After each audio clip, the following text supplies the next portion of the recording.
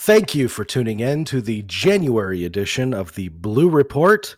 I'm your host, Jamie, and our co-host, Adam, is, of course, here as well. He is the man when it comes to the Blue Report. Hey, Adam. Hello, everybody, and welcome to the first Blue Report of 2020, I guess we could say, right? Before we get started, we just encourage everyone, check out our website at moviegeeksunited.com. You'll find out all the latest programming on there and our plans for future podcasts as well, including a new series called Movie Geek Yearbook. Hang on, let me say that again. I didn't enunciate it very well. I've been eating chocolate. Movie Geek Yearbook. And we're remastering our Kubrick series as well. And the first 5 episodes are already remastered, and the final 2 episodes will be up later this year. So that's another thing to look forward to with the podcast. So January, new start, new beginning, new Blue titles. What do we got? Okay. Well, we usually do this chronologically, so I'm going to continue on that trend. And believe it or not, there was something that was released on New Year's Day, which is kind of odd. That rarely ever happens, but in this case it did, and it was Dario Argento's 1998 retelling of The Phantom of the Opera. This was released by Scorpion Releasing. Like I said, 1998. This what makes this kind of interesting, I can't really vouch for it one way or the other because I haven't seen it, but it is co-written by Gerard Brock. Now, that name might not sound familiar to some of our listeners, but it probably is a familiar one to you because he was a co-writer with Roman Polanski on some of his key titles, including The Fearless Vampire Killers, and I believe he was the co-writer on The Tenant, if memory serves me correct. So he's still around?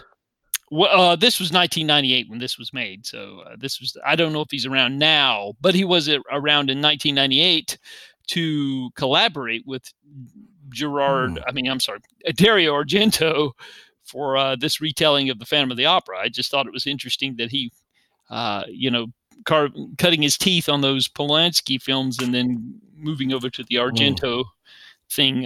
This one has Julian Sands and Asia Argento. And like I said, it's the Phantom of the Opera. You know the story, and it's supposedly pretty faithful, but I can't say for sure because I haven't seen it and didn't get a review copy of this one. But nevertheless, because it was the only title released on January the 1st, I just wanted to mention to our listeners that there is Dario Argento's retelling of The Phantom of the Opera was released on that day. Phantom of the Opera. What is our second title? The second title will move up to January the 7th, which is this coming Tuesday, from when we're recording this. And we have, I guess they're timing this to the fairly recent release and the critical acclaim of Rian Johnson's latest film, Knives Out. Well, his first film was Brick from 2005, and Kino Lorber has issued a brand new 4K restoration supervised by Rian Johnson of his 2005 film Brick, starring Joseph Gordon-Levitt, Lucas Haas, and Emily DeRaven. This has an audio commentary by Rian Johnson and actors Noah Zehetner and Noah Zagan. Producer of the film and the production designer and the costume designer. 8 deleted and extended scenes. And, you get your trailer there. So anyway, if you're a fan of Brick, and it's a pretty good debut, I would say, for anybody who wants to go back and see where it all began in the career of Rian Johnson, who, of course, did the last Star Wars film, The Last Jedi, the one previous to the one that we're seeing now. And like I said, Knives Out is a terrific film. I'll vouch for that one for sure. So anyway, moving on to Criterion, we have Holiday from 1938. And that stars Katharine Hepburn and Cary Grant. It's one of their comedies and this directed by George Cukor. An unhappy heiress falls in love with her stodgy sister's free-thinking fiancé. So there's some new extras there on that one as well. Who did that? Who did that? That's George Cukor, and it's Katharine Hepburn and Cary Grant. Holiday. No, I mean, what company released that? Oh, it's Criterion. It's Criterion. Yeah, it's one of their titles. Okay. And we also, from Kino, moving back to Kino, that was a Criterion, Holiday was. But moving back to Kino, they have issued Dr. Cyclops from 1940, which is the one with the infamous Albert Decker, who is probably more famous for his death than he is for the films that he made in his career. And we'll not, we don't need to rehash that unless you particularly want to. But nevertheless, Dr. Cyclops is a pretty effective sci-fi film about this. Yeah, look him up. That's right. If you don't know and you're curious, and we're warning you with peace and love, you it's a little dark for those who are uninitiated, the end that befell this man. Anyway, now Dr. Cyclops is kind of a fun movie. It's real short. It's only, I think, an hour and 15 minutes or something. It's directed by Ernest Schoedsack, who also directed the original King Kong from 1933. And it's about this crazy scientist who decides to shrink a bunch of, uses these people that he invites to his place for an experiment. He uses them to shrink them, and they have to try to find their way around the scientist's home or lab or whatever. They have to find the serum to get them back to normal size, and the visual effects are pretty good. It's in Technicolor, which is kind of rare for a film made in 1940. You didn't see too many of those, but anyway, it looks great, and it's been previously issued in a bundle from Universal, but this is a standard release of the film by itself from Kino. A couple other Kino titles here as well are The Specialists from 1969, and The Hellbenders from 1967. That's Joseph Cotten, and the Chuck Connors film Kill Them All and Come Back Alone from 1968. And Cobra Woman from 1944. So those are a couple of other. Now, is Cobra Woman, is that a good double feature with Cobra? Don't know. That's you're talking 30 years difference, 32 years difference. So I don't know about that. Can't say. Could be. You never know about these things. But anyway, it's possible. This is an interesting title. Do you remember we all know Charles Durning mostly from films like, Best Little Whorehouse in Texas and To Be or Not to Be, but we never thought of him as an action star. And yet they tried to make him an action star in 1985 with the film Stand Alone. And it also has, which year? What year? 1985. It's Charles Durning and Pam Grier and James Keach. He's defending his family, and the cover of the video box and the new Blu-ray has him standing there with a baseball bat in his hand. If you can imagine Charles Durning with a. But this one is a curio, and I recommend. So is that like, are they trying to go the Joe Don Baker route for Charles Durning? They are, yes, absolutely. I've seen this film. It's been a long time, but I have seen it. I watched it for the unintentional comedy that I'd heard about in this film. I remember Leonard Maltin's review of it in his TV movies guide. That's what got me turned on to it, because he said this film is worth seeing for the spectacle of the rotund Charles Durning running around and chasing the criminal thugs in the film.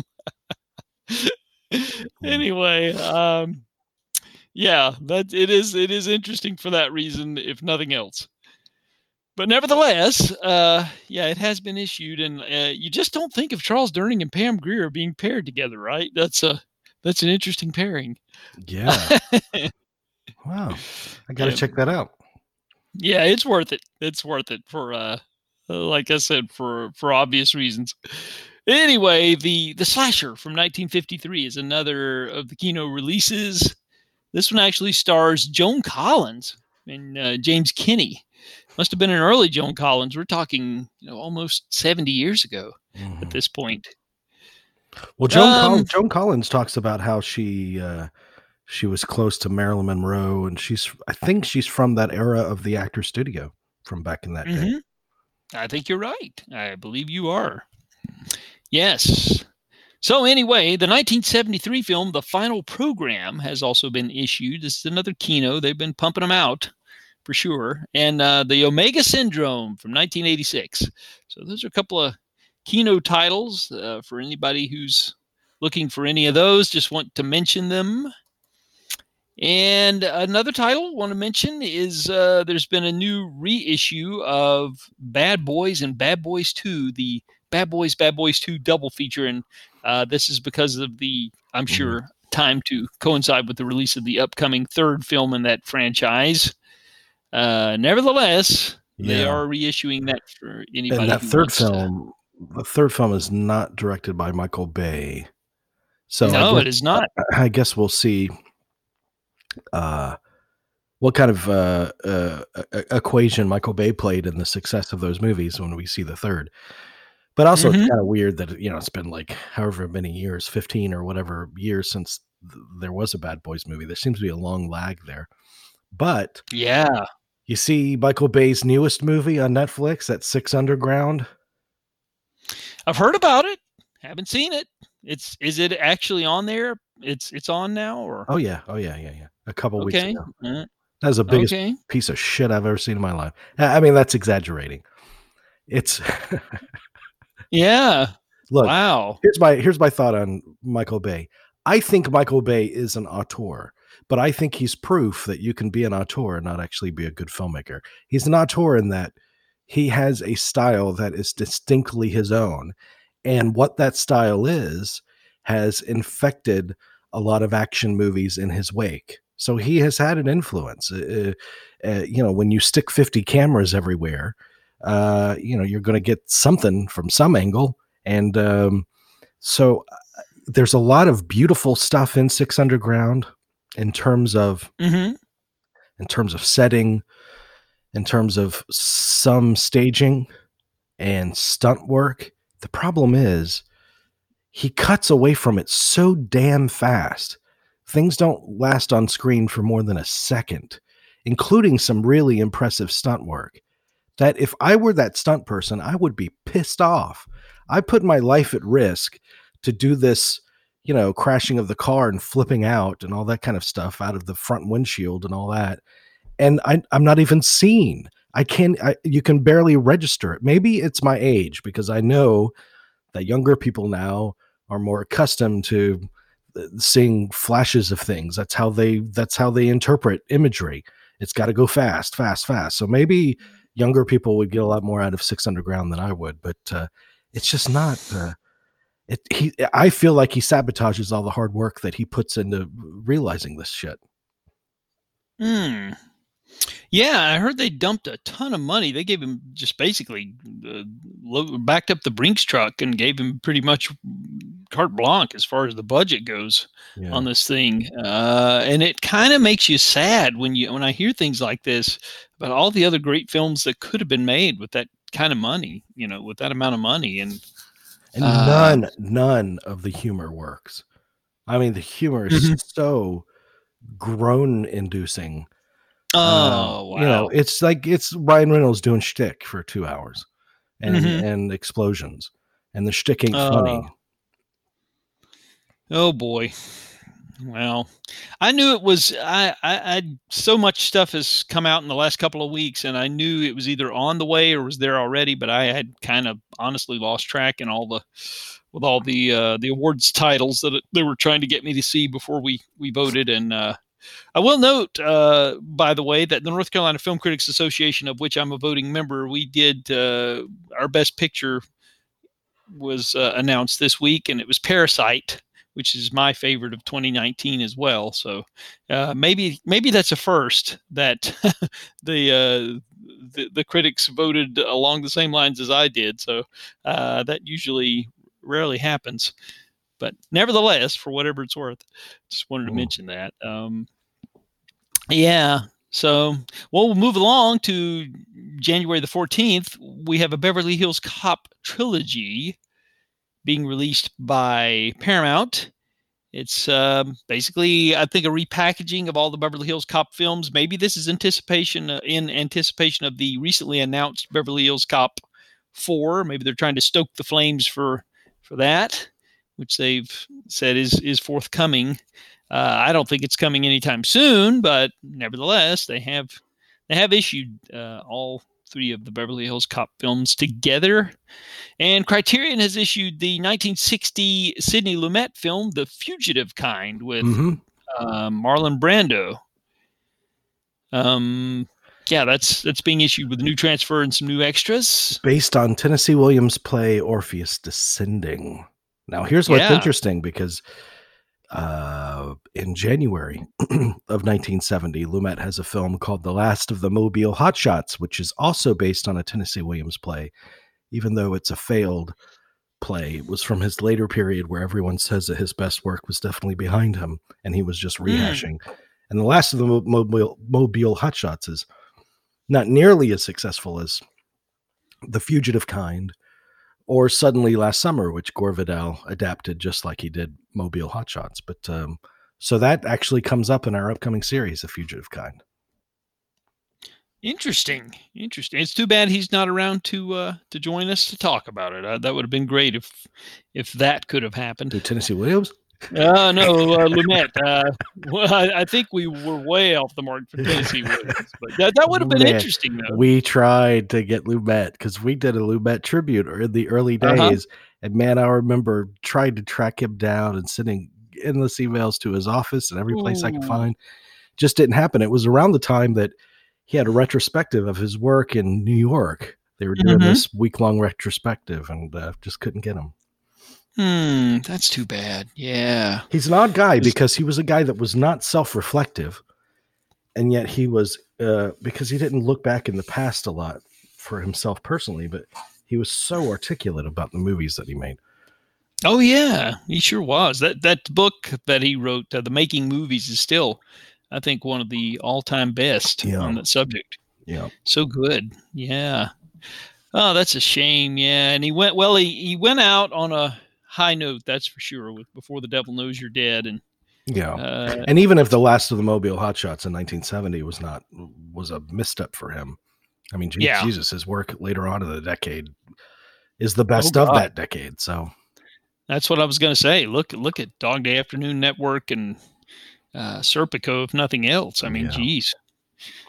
And there's some others that, maybe not as held in as high regard, but good stuff nevertheless, or interesting, So yeah, there's I think there's one film of his that's never been issued on video that I've always wanted to see. It's called Loving Molly. I think it has Beau Bridges in it, and I've never been able to track that down. I'm sure if you wanted to pay an arm and a leg, somebody's bootlegged it or taped it off television or something, but it's never had an official release, and I've always wanted to see that. Garbo Talks has been released? I think it has. I think it's out there somewhere, but Lovin' Molly has not. Maybe someday. Anyway, he made a horror movie too, didn't he? Child's Play? He did. That's correct. I believe that is available as well. Wow. A Sidney Lumet horror film. I think it's a horror film, I believe. That's like as unusual as a Sidney Lumet light comedy. It's yeah. He didn't do light. No. The light was not really in his vocabulary. You're exactly right. This is true. Well, anyway, one of his films, The Fugitive Kind, has been issued, and it's one of the better ones, I think, from Criterion. And we wanted to mention that. The 1985 film directed by Walter Hill, Brewster's Millions. How about that? Richard Pryor and John Candy. I remember that movie getting raked over the coals when it came out. And it sure did. I think it might, people might enjoy it more now that they're both dead. I think that, I think that's what led to its reassessment. Yeah. I hate to say it, but that was the moment when when Walter Hill's career started taking a downward turn, and there were a couple high moments after that, but not too many. And, I mean, look, it's not. I've rewatched it in the past couple of years. It's not horrible in that it is an incompetent movie. It's just not funny. There's nothing funny in it, which is kind of unforgivable when you're looking at a comedy. Yeah, exactly. Yeah, that's exactly right. Good point. Well, Demons of the Mind has been issued by, and by the way, that's a Shout Select title, Brewster's Millions.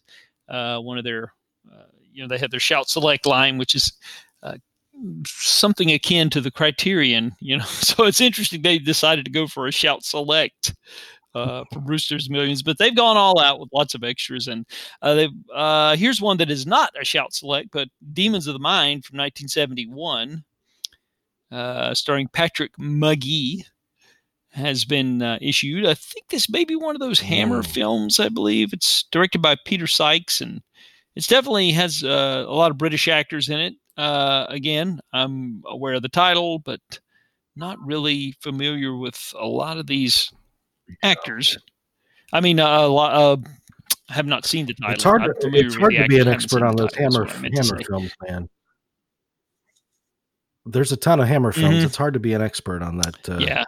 Because, man, and there's even the guy that wrote a book called The Encyclopedia of Hammer Films refused to come on our show because he said, I don't think I'd be much help to you. I'm like, but you're the expert on Hammer. Wow. You're the expert on Hammer films. And they're like, no, I'd have to have notes all over the place and it wouldn't be a good interview. So I was like, okay, all right. But there are a ton of Hammer films and there's a ton of influence that Hammer had on later cinema. And for those that don't know, Patrick Magee, if I'm thinking of the right guy, is the guy whose wife was raped in The Clockwork Orange, and then he seeks revenge at the end against McDowell. Is that Patrick Magee? That's the guy. Yeah, you got it. You got it. And he recites every line in A Clockwork Orange like he is in a Hammer film. So, yeah, he's also, I think, the very next year he was in a film called Asylum, which is one of those anthology horror films, which is actually quite good. He's in that. I think it's Asylum he's in, or it's either that or Tales from the Crypt. He's in one of those two. I can't say with 100% authenticity, but he's around that same time he was doing that sort of thing too. So yeah. The Great McGinty from 1940. That's one of Preston Sturges' most well-regarded films. It stars, of course, Brian Donlevy, and it's like I said, a very high regard. If you like Preston Sturges, which I am a fan, and I hate to say it, but this is one of his films I have never seen. I've seen quite a few of them, but this is one I have not. So anyway, it's a Kino release, and just wanted to mention that. And as is House by the River from 1950. That's a Kino release as well, starring Jane Wyatt. And Night Patrol from 1984. Do you remember this one with Linda Blair? And the Unknown Comic is in this one as well. Yeah, this one, I remember Billy Barty is in this film, and he has this, they don't even acknowledge it, but he farts throughout the entire film. Like every scene that he's in, he's constantly farting. Like he has and none of the characters acknowledge it. It's just like every time he appears on camera, you just hear these fart sound effects on the soundtrack. God. And it's a bizarre film. And like I said, it has the Unknown Comic. You remember the guy that used to wear the paper bag on his head from Gong Show or whatever. He's in it. And what's that guy that ran for president in the late 60s? Pat, I can't think of his name. Buchanan? Not Pat Buchanan. No, it was done as a publicity stunt for the Smothers Brothers show.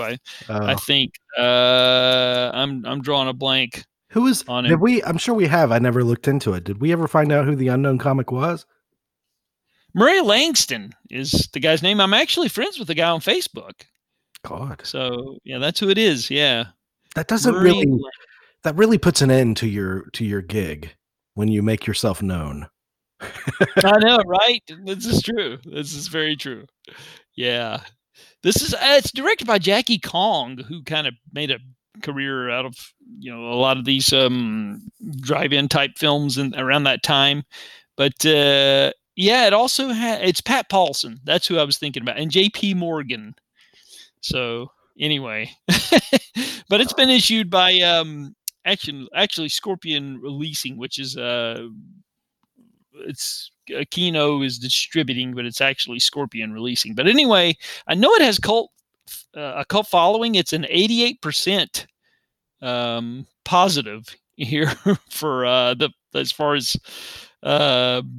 people who actually like the movie. It's saying Google users 88%. So I know there's a fandom for Night Patrol, and I remember my first cousin went and saw it in a theater when it came out, and I remember him coming back and repeating some of the jokes, and it sounded fun. It sounded funnier hearing him talk about it than it actually was when I finally saw it. But nevertheless, I'm sure that I understand there's fans. So the 1935 film The Good Fairy and the 1959 film Room at the Top, both of those are Kino releases as well. Just wanted to mention those. Room at the Top was one of the first of the angry young men British films. That this one stars Lawrence Harvey and Simone Signoret. So just wanted to mention those.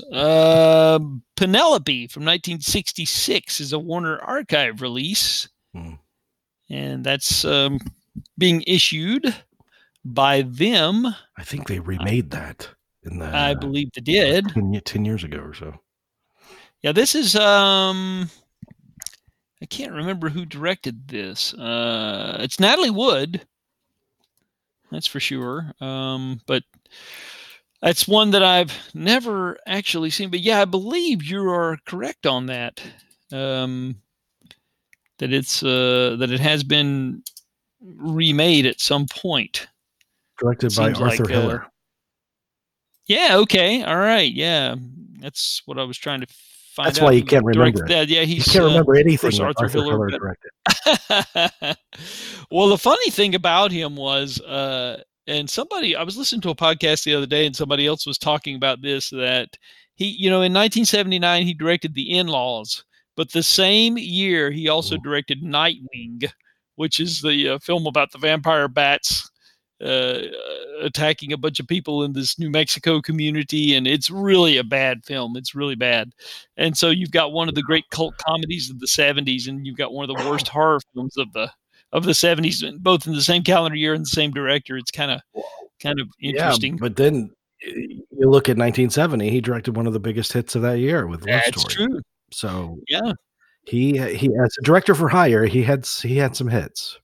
That's what he feels like, a kind of director for hire. I was going to say, didn't he also do in 1970 The Out of Towners with Jack Lemmon, I believe? Was that Hiller? I think it was, but I could be wrong. I'll have to check on that. But that was Hiller. That was Hiller. I thought it was. It was a Hiller. Yeah. The year of the Hiller. I'm a fan of that. I love The Out of Towners. I think it's very funny. It's one of Neil Simon's better scripts as far as. What was you mentioned Natalie Wood. Natalie Wood, Inside Daisy Clover. Have you ever seen that? Yes, I have. It's been a while. That's a movie that got rampaged as well. But man, there is a sequence in that movie that is just stunning. Mm-hmm. When she's doing voiceover or something in a little booth. Yeah. It's been so long since I've seen that, but now that you mention it, yeah. It's I want to say that's made by Robert Mulligan, I believe. Yeah, that made Summer 42. Mm-hmm. So he was another one of those that's kind of pigeonholed as, it is a Robert Mulligan film, and was always pigeonholed as a director for hire, but he's got some great films in his resume. So oh God, yeah. So, yeah, most definitely. But anyway, we'll move along to a double feature. I don't know that this makes any sense. I'm scratching my head on this one. The 1977 film Heroes, which was Henry Winkler's attempt at this is when he was trying to capitalize on his success on television as Fonzie, and so he thought he would try to make a stab at a big screen film career. And this was the movie. I mean, he had previously been in a big screen film. He'd been in The Lords of Flatbush back in '74, but that was at the beginning of Happy Days.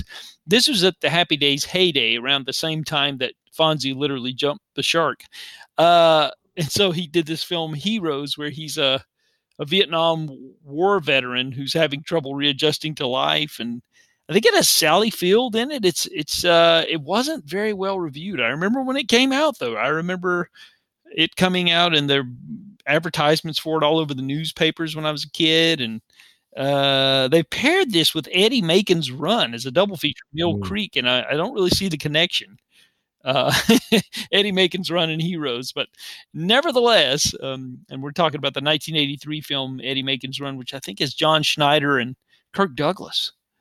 I believe that's John Schneider and Kirk Douglas. So yeah, Heroes also has Harrison Ford in it. That's correct. I'd forgotten about that. Yeah, that is absolutely true. Yeah. Directed by the guy that also did the Big Fix, that Richard Dreyfuss Los Angeles movie that we like. Yes. Very true. So you remember when Gary David Goldberg, the sitcom producer, decided to get into feature films, and he did the movie Dad from 1990 with Jack Lemmon, with a dad that slipped. Yeah, he did that, and that's not a terrible film. I think it's Ted Danson is in it as well. It's Ted Danson, and I want to say it's Ethan Hawke plays the grandson. I think it's Ethan Hawke, Ted Danson, and Jack Lemmon. Yeah, it's an early Kevin Spacey. I recognize that it's a flawed movie, but I remember seeing that when I was a teenager when it first released in theaters, and I was really deeply moved by it. And I know it's wildly manipulative, but that the themes from James Horner from that movie are gorgeous. There's that one shot of like Ted Danson carrying his father out of the hospital in his arms. Right. And it's like, oh, I know it's shameless, but I could cry like right now thinking about it. Me too. It's one of those heartstring movies, man. It is. It really is. And I hadn't thought about that in a long time. And I just saw it popped up on the release list. It's coming out on the 14th. And they've paired it actually with I'm Not Rappaport, which is another... I guess because it's Walter Matthau. So you got Lemmon on one and Matthau on the other, and it's O.C. Davis, of course. But I guess that's the connection. But I mean, hey, you could do worse from a twofer, I guess, as far as getting two movies for the price of one, and it's only like $10. So might be worth it. I was thinking I might dip in there and pick that one up. As a matter of fact, Gary David Goldberg, what has he done? Because I know who the Moonlighting guy, because the Moonlighting guy went into movies and did Clean and Sober as his first movie. I think he did Family Ties, I believe. I believe that was his claim to fame. Okay. But Glenn Gordon Caron, the Moonlighting guy, that he returned to television pretty successfully and did Medium. I don't think I've seen Gary David Goldberg's name around for a long, long time. Well, he's deceased now, I think. So he's that explains it. He's gone. Yeah, he's gone. Yeah, I think he died about 3 or 4 years ago. I believe he had brain cancer, unfortunately. Oh, wow. If only he had somebody to carry his body out of a hospital. Yeah, that's true. I wonder if he did. But yeah, it is. Yeah, he's gone, sadly. But yeah, he did make a stab at a feature film though with Dad, and I don't know if he did any more attempts. Must Love Dogs. Did he do that? It seems like he might have. That might have been one. No. He might have just produced that one. Because I'm looking at his resume now. This show actually just consists of Adam and I looking at Google. I hope you guys are. Yeah, he directed Must Love Dogs. Okay. Wow. And then he did Spin City, which was a hit in the 90s. Yeah. So, interesting. All right. Well, for any of the listeners who haven't seen Dad, it's wildly manipulative, but it may be one of the ones you might want to seek out from this release slate that we have. If you're a total sucker like me and Adam, absolutely, then you'll like it. Yep, I wholeheartedly admit it.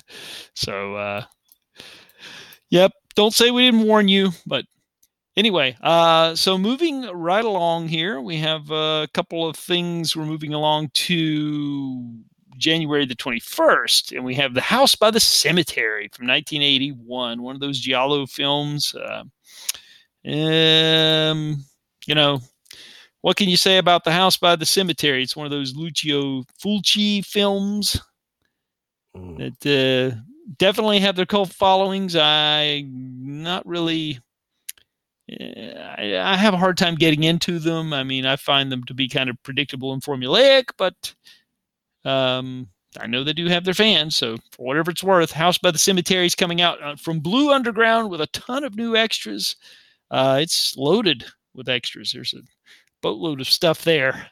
So for anybody who's looking for an upgrade on that, there you go. I think it actually is a 3-disc limited edition. It actually contains a CD of the original soundtrack as well. So how about them apples? Original soundtrack of what? The soundtrack from House by the Cemetery. It actually contains the soundtrack from the film as a bonus. So it's 3 discs. It's 1 disc for the film, 1 disc for the extras, and 1 disc for the CD. So, yeah. Yeah, Blue Underground's been doing that a little bit. They did one for Maniac last summer. I understand that. And yeah, they did one for the New York Ripper as well. So same thing, three discs, and 1 is a CD. So yeah. Well, got a couple of more Kino releases here. The Warlord from 1965, starring Charlton Heston and Richard Boone, and Olzana's Raid, starring Burt Lancaster from 1972.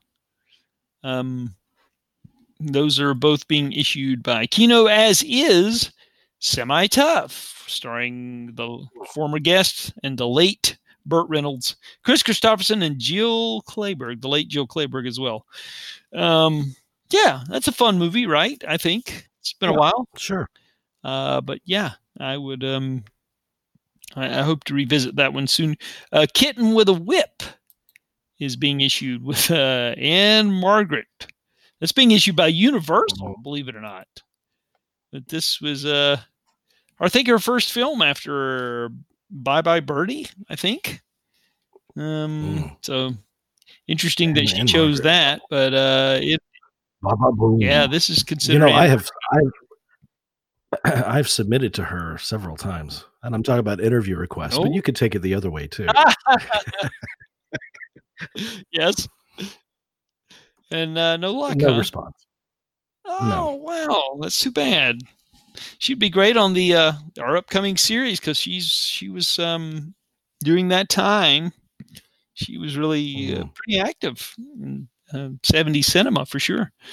Cimarron from 1960, the Western Cimarron, which was filmed in Cinerama, I believe. That's a Warner Archive release that's coming out with a brand new transfer. The 2002 film starring I think I want to say it's Casey Affleck is in this. Jerry Cimarron? Yeah, Jerry. Oh, Jerry. Yeah, the Gus Van Sant. Yes, the Gus Van Sant. Yes, that's the one. It's them walking through the desert or something. Right? The snow or something like that. I can't remember. It's been a while. Two people walking somewhere.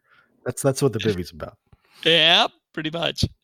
But nevertheless, Jerry is going to be issued by, that's a Shout Select title, actually. It's one of theirs. So as is Sliding Doors. It's an art film, that's for sure. Yes. And it's Jerry, Gerry. Yes, exactly. It's worth mentioning. Sliding Doors, starring Gwyneth Paltrow from 1998. It's that film where she gets a peek at what her the film shows two opposite.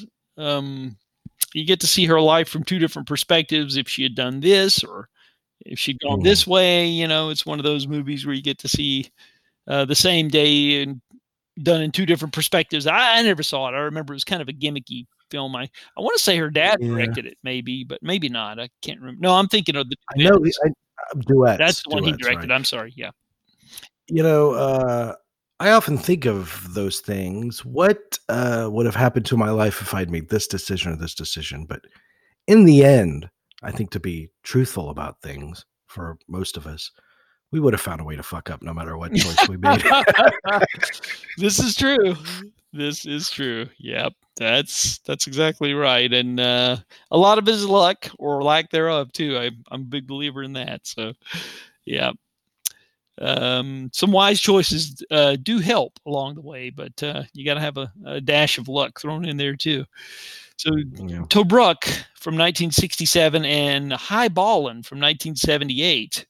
Highball. Yeah, that's it's not what you think. It's we got Man, if I'd only made that choice. to.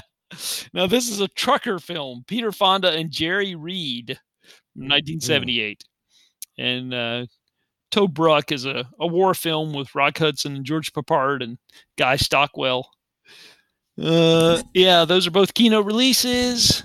And then we have, and I meant to mention that Jerry and Sliding Doors are both Shout Select releases on their specialty label, Shout Select. So I wanted to mention those. And so, for whatever it's worth, just wanted to mention that those are out there. And All About My Mother from 1999, Pedro Almodovar. That's a Criterion release that has, it's making its way. Yep. It's Okay. one of his well-regarded films from, like I said, 1999. New extras, new transfers, all that stuff. The stuff you kind of expect from Criterion. And they've also done, I believe this is another Sidney Lumet, Fail Safe from 1964, which was the flip side of the Dr. Strangelove coin, I guess you would say, right? Coming out the same year and similar subject matter. It's probably what tone-wise, it's probably what Strangelove would have been if they would have stuck with their initial conception of it. Yeah, because they initially wanted to do it as a dramatic treatment from the book Red Alert by Peter George. And then they decided, man, this scenario, it's just, yes, it's accurate, but it's so ridiculous. So they decided to make it satirical, which I think is what makes it a classic. I think the fact that Strangelove is satirical makes it sting more. Mm-hmm. Totally agree. Yeah, I'm just glad that they are issuing it because it is a good film. I mean, it's for anybody who hasn't seen it. Yeah. It's well, we know Strangelove is great. I don't have to tout its values, but for people who haven't seen Failsafe, which is the lesser seen film, I would say it is very, very good. And of course, remade as a live television production with George Clooney. If we, what was that, about 20 years ago or something like that? I think. Oh God, that's depressing. Yeah, I know. Really, right? It's kind of shady. So long ago. I know. It was around 2000, something like that, I think. Yes, and and in terms of Failsafe, it's always interesting to see those kinds of movies that were filmed as those kinds of events were happening. Mm-hmm. You know, they're in the thick of it. Yeah. So anyway, this is an interesting announcement, I will say. Vinegar Syndrome is issuing their first 4K title. Who knew that Vinegar Syndrome would get into the 4K business, but they are. And this is kind of curious what their first title would be. And I'm sure you'd never guess this one. I don't think the listeners would either. Tammy and the T-Rex from 1994 is their first 4K release. Jesus Christ. Say no more. 1994, Tammy and the T-Rex. So this is around the same time as the Whoopi Goldberg T-Rex, isn't it? It is. I think it's pretty close. Yeah. So, yeah, I don't know why they chose this as their first 4K title. That I cannot answer. But nevertheless, they have. And so Tammy and the T-Rex has been issued in 4K from 1994. We just mentioned Parasite earlier, my favorite film of 2019. It is coming out January 28th. I wanted to mention that to people. You can get it. You will be able to see it in the comfort of your own home, coming very soon. So this is how bankrupt of ideas studios Mhm. are. See, because you know what happened? Jurassic Park hit it big in Yep. '93, and they're like, "Give me some more T-Rex movies." But why they chose to go with Tammy and the T-Rex, and the year later Whoopi Goldberg's T-Rex? We need a comedy with a buddy cop movie with a T-Rex.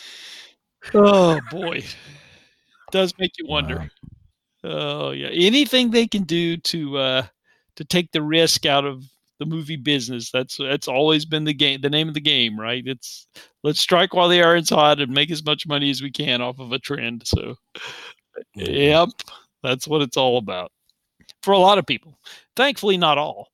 But anyway, uh, Well, you expect that kind of thing with Roger Corman. You expect the exploitation or the B movie filmmakers to capitalize on that stuff. That's what they do, mhm, and the best titles kind of lampoon that stuff. yeah. But when major studio kind of slapdashes together something like T Rex, uh, Mhm. it's different. I agree. Um, so speaking of Vinegar Syndrome, another one of their titles, Justine from 1980, which stars Ashley Moore and Hilary Summers. It's about a girl who's just graduated from French finishing school and decides to go live with a rich uncle, and she's charming and sweet, but her uncle is scandalous and wanton. So it's one of those typical things that Vinegar Syndrome is known for releasing. Some of their stuff has a lot of cult followings, but just wanted to mention that for that's another one of their titles. And Let's Scare Jessica to Death from 1971. Mm. This is one that definitely has a cult following and has been much requested on Blu-ray. I think it's been out of print for quite a while now. I think it was I want to say it was issued around the mid 2000s, maybe 2006 or something like that. Um, anyway, Yeah, well, yeah, it is worthy of re-release. I think it's one of the good cult horror films from that era, and I know John Lee Hancock has been posting a lot about it, so I'm sure he's involved in commentaries and stuff in it. So. I think he is. I'm so glad he's still around to participate. Yeah, they've got a nice batch of extras on it, believe it or not, in spite of the fact that the film is almost 50 years old now, which is really scary. They've managed to round up quite a few people who were involved, and there are a number of new extras, new transfer. Like I said, this is a Scream Factory release, and they're putting it out as they are also putting out Body Parts from 1991 with, I believe, Jeff Fahey is in that. Mm. And this has a cult following, I believe, directed by Eric Red, who wrote the script for the original The Hitcher, the 1986 version of The Hitcher. I have been wanting to rewatch that original Hitcher for a while, Mm-hmm. and I'm having a hard time finding it anywhere. But I remember not liking Body Parts. It's interesting because I remember not liking Body Parts because I thought the narration was ridiculous. Mm-hmm. And I don't even know if there's a lot of it. I just remember watching it as a kid and thinking, "Oh my god, this narration's so silly." But then on the flip side of that coin, I think one of the best things about Let's Scare Jessica to Death is the narration. Not necessarily narration, but you don't know if the lead character is going crazy or not. So her inner thoughts are vocalized on the soundtrack, which I think is one of the most effective parts of that movie. Mm-hmm. And I talked to John Lee Hancock just last month about Let's Scare Jessica to Death. So we'll feature an interview about that movie soon. Cannot wait to hear that. Yeah, he was a good director. I'm a big fan of Bang the Drum Slowly, which I just recently rewatched. Just actually a couple of weeks ago when Danny Aiello passed, that was his first film, and I went back and revisited that. Yeah. Well done. Well done.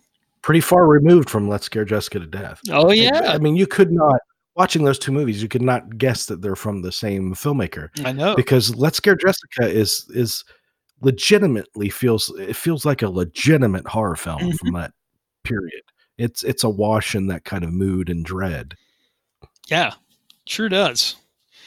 Yeah, it was one of those titles that for years I had wanted to see. There's a reference book that I had gotten as a kid when I was about 6 or 7 years old. It was by a guy named Ed Naha, and he is more famous for having Honey, I Shrunk the Kids, and he used to be a prolific horror film writer. But he wrote a book called Horrors from Screen to Scream, and it was a encyclopedia of horror films that was really my Bible, I guess you would say, as a child growing up when it comes to those sorts of things. And I carried that book with me everywhere until the binding eventually just cracked and all the pages fell out. And I've since replaced it. But anyway, there were photos of Let's Scare Jessica to Death that were pretty graphic photos in that book, and I was just fascinated by that. It was in the days, of course, when you could not get it on video, and we didn't have access to video back in those days. So you just hoped it would turn up on TV, and so it was way into the '80s before I finally got to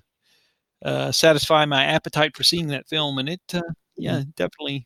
Well, we were talking about it, and the movie was originally pitched as it was called "It Drinks Hippie Blood." And that was the title of the movie. And it was about, a bunch of hippies that are attacked by a creature in the water and that kind of thing. And so John Lee Hancock was describing that to me. And I said, look, I love Let's Scare Jessica to Death and what you did with it, but I wouldn't give up hope for It Drinks Hippie Blood. I think you should go back to that. I'm sure he had a good laugh out of that. Yeah, very good. Well, how about the 1998 film Very Bad Things? That is a Shout Factory release with Christian Slater and Cameron Diaz. It's at the beginning of her career. I remember there was a lot of moralizing about that movie. I find it to be quite funny. I'm going to be honest. But in the critical community, there was a lot of people hand-wringing and saying, you're morally bankrupt to put this kind of thing out there. I remember Roger Ebert's review of it, and he said, if you're somebody who thinks this is funny, I'm not sure I want to know you. And that was his actual. And I thought, well, guilty as charged. I hate to say it, but I did think it was funny, and I watched it not too long ago, and I still think it's funny. I have to admit. But it's a very, very, really dark sense of humor at play in this film. And it definitely has its moments. There's no doubt about it. And it launched the career as a director of Peter Berg, right? This was his directing debut. He wrote the film, and he said that he was given advice on the set of one of his films, and I forget who told him, but they said, if you want to keep your career going, I recommend that you write a film and direct a film. And so he took that advice and got it financed and made it. And there's new extras on here. A new interview with Jeremy Piven. He turns up for some of the extras, and as does Daniel Stern. And there's a new audio commentary with film critics Whitney Seibold and William Bibiani, hosts of the critically acclaimed podcast. So anyway, the quote on the back from Owen Gleiberman is, Very Bad Things is like Diner, directed by Oliver Stone from a script by Charles Manson. So I think that sums it up. So nevertheless, I would recommend seeing Very Bad Things if you have a dark sense of humor. The Slumber Party Massacre from 1982 is being reissued by Scream Factory, as a steelbook. It's been previously issued, but they're putting it out as a steelbook release. Edge of the Axe is a 1988 horror film being issued by Arrow Video. And Warner Archive is reissuing, or they may be issuing it for the first time, Bell Book and Candle. I'm sorry, that's Sony is issuing Bell Book and Candle. That's the first time it's being issued on Blu-ray. It's one of those Sony Direct releases where you just order it and they press it on by demand if they, so it's not a mass pressing. Anyway, Black Angel from 1946 is an Arrow Video release. This is a crime thriller. I want to say it's directed by, let's see, hold on one second here. Just lost my connection. It's Roy William Neal. I'm sorry. This was the final film for him. He's better known as the director of Frankenstein Meets the Wolfman. But it's a one of those typical film noirs of that time, but pretty well regarded. And so anyway, just Black Death from Arrow Video, one of their Arrow Academy releases. And so, yeah. So we're getting down to the final couple of titles here, and just a few more things. We've got Underwater, starring Jane Russell, from 1955. Oh. It's one of the first CinemaScope releases. I want to say this might have been produced by Howard Hughes. Yeah, I think it was. Anyway, it's one of these action adventure type things, but definitely made to capitalize on the CinemaScope process that was popular at the time, trying to lure people out of their homes and into the theaters, and when TV was first making a big splash. And then Two on a Guillotine from 1965 is a Warner Archive release. It's a horror title that turns up in horror film circles quite a bit, I think. And Trial by Jury from 1994 is being issued. That's a Sony release. Trial by Jury. Is that the one with Joanne Whalley Kilmer? That's the one. Yes. Mm-hmm. Look at my memory. You did very good. Aren't you impressed? I really am. Yeah, absolutely. Yeah, I was just getting ready to spit her name out, and you beat me to the punch. Yep. It's yeah. And Beyond the Door 3, which really has no connection to the previous Beyond the Door films, except in name only. This was from, I think it was the same producer, and stars Bo Swenson, who was better known as playing Buford Pusser, of course, in the last two Walking Tall films.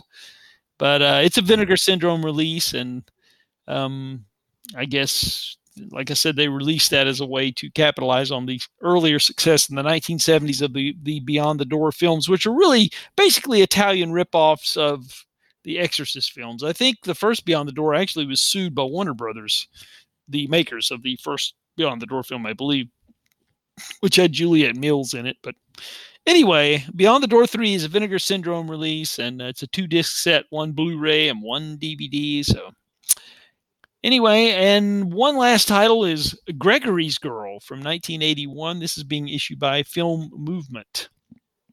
And this definitely was a staple of HBO back in the day, I would say. And I'm not even sure that it would be as well remembered as it is. But it definitely turned up quite a bit back in the day. It seemed like it was Bill Forsyth movie. Bill Forsyth, yes, that's what I was going to say. Yeah, it's one of the ones that put him on the map. But anyway, Film Movement has reissued this on Blu-ray for the first time. Not reissued it, but anyway, Film Movement, and Gregory's Girl is one of their releases for the month. And so I think that pretty well covers the January releases.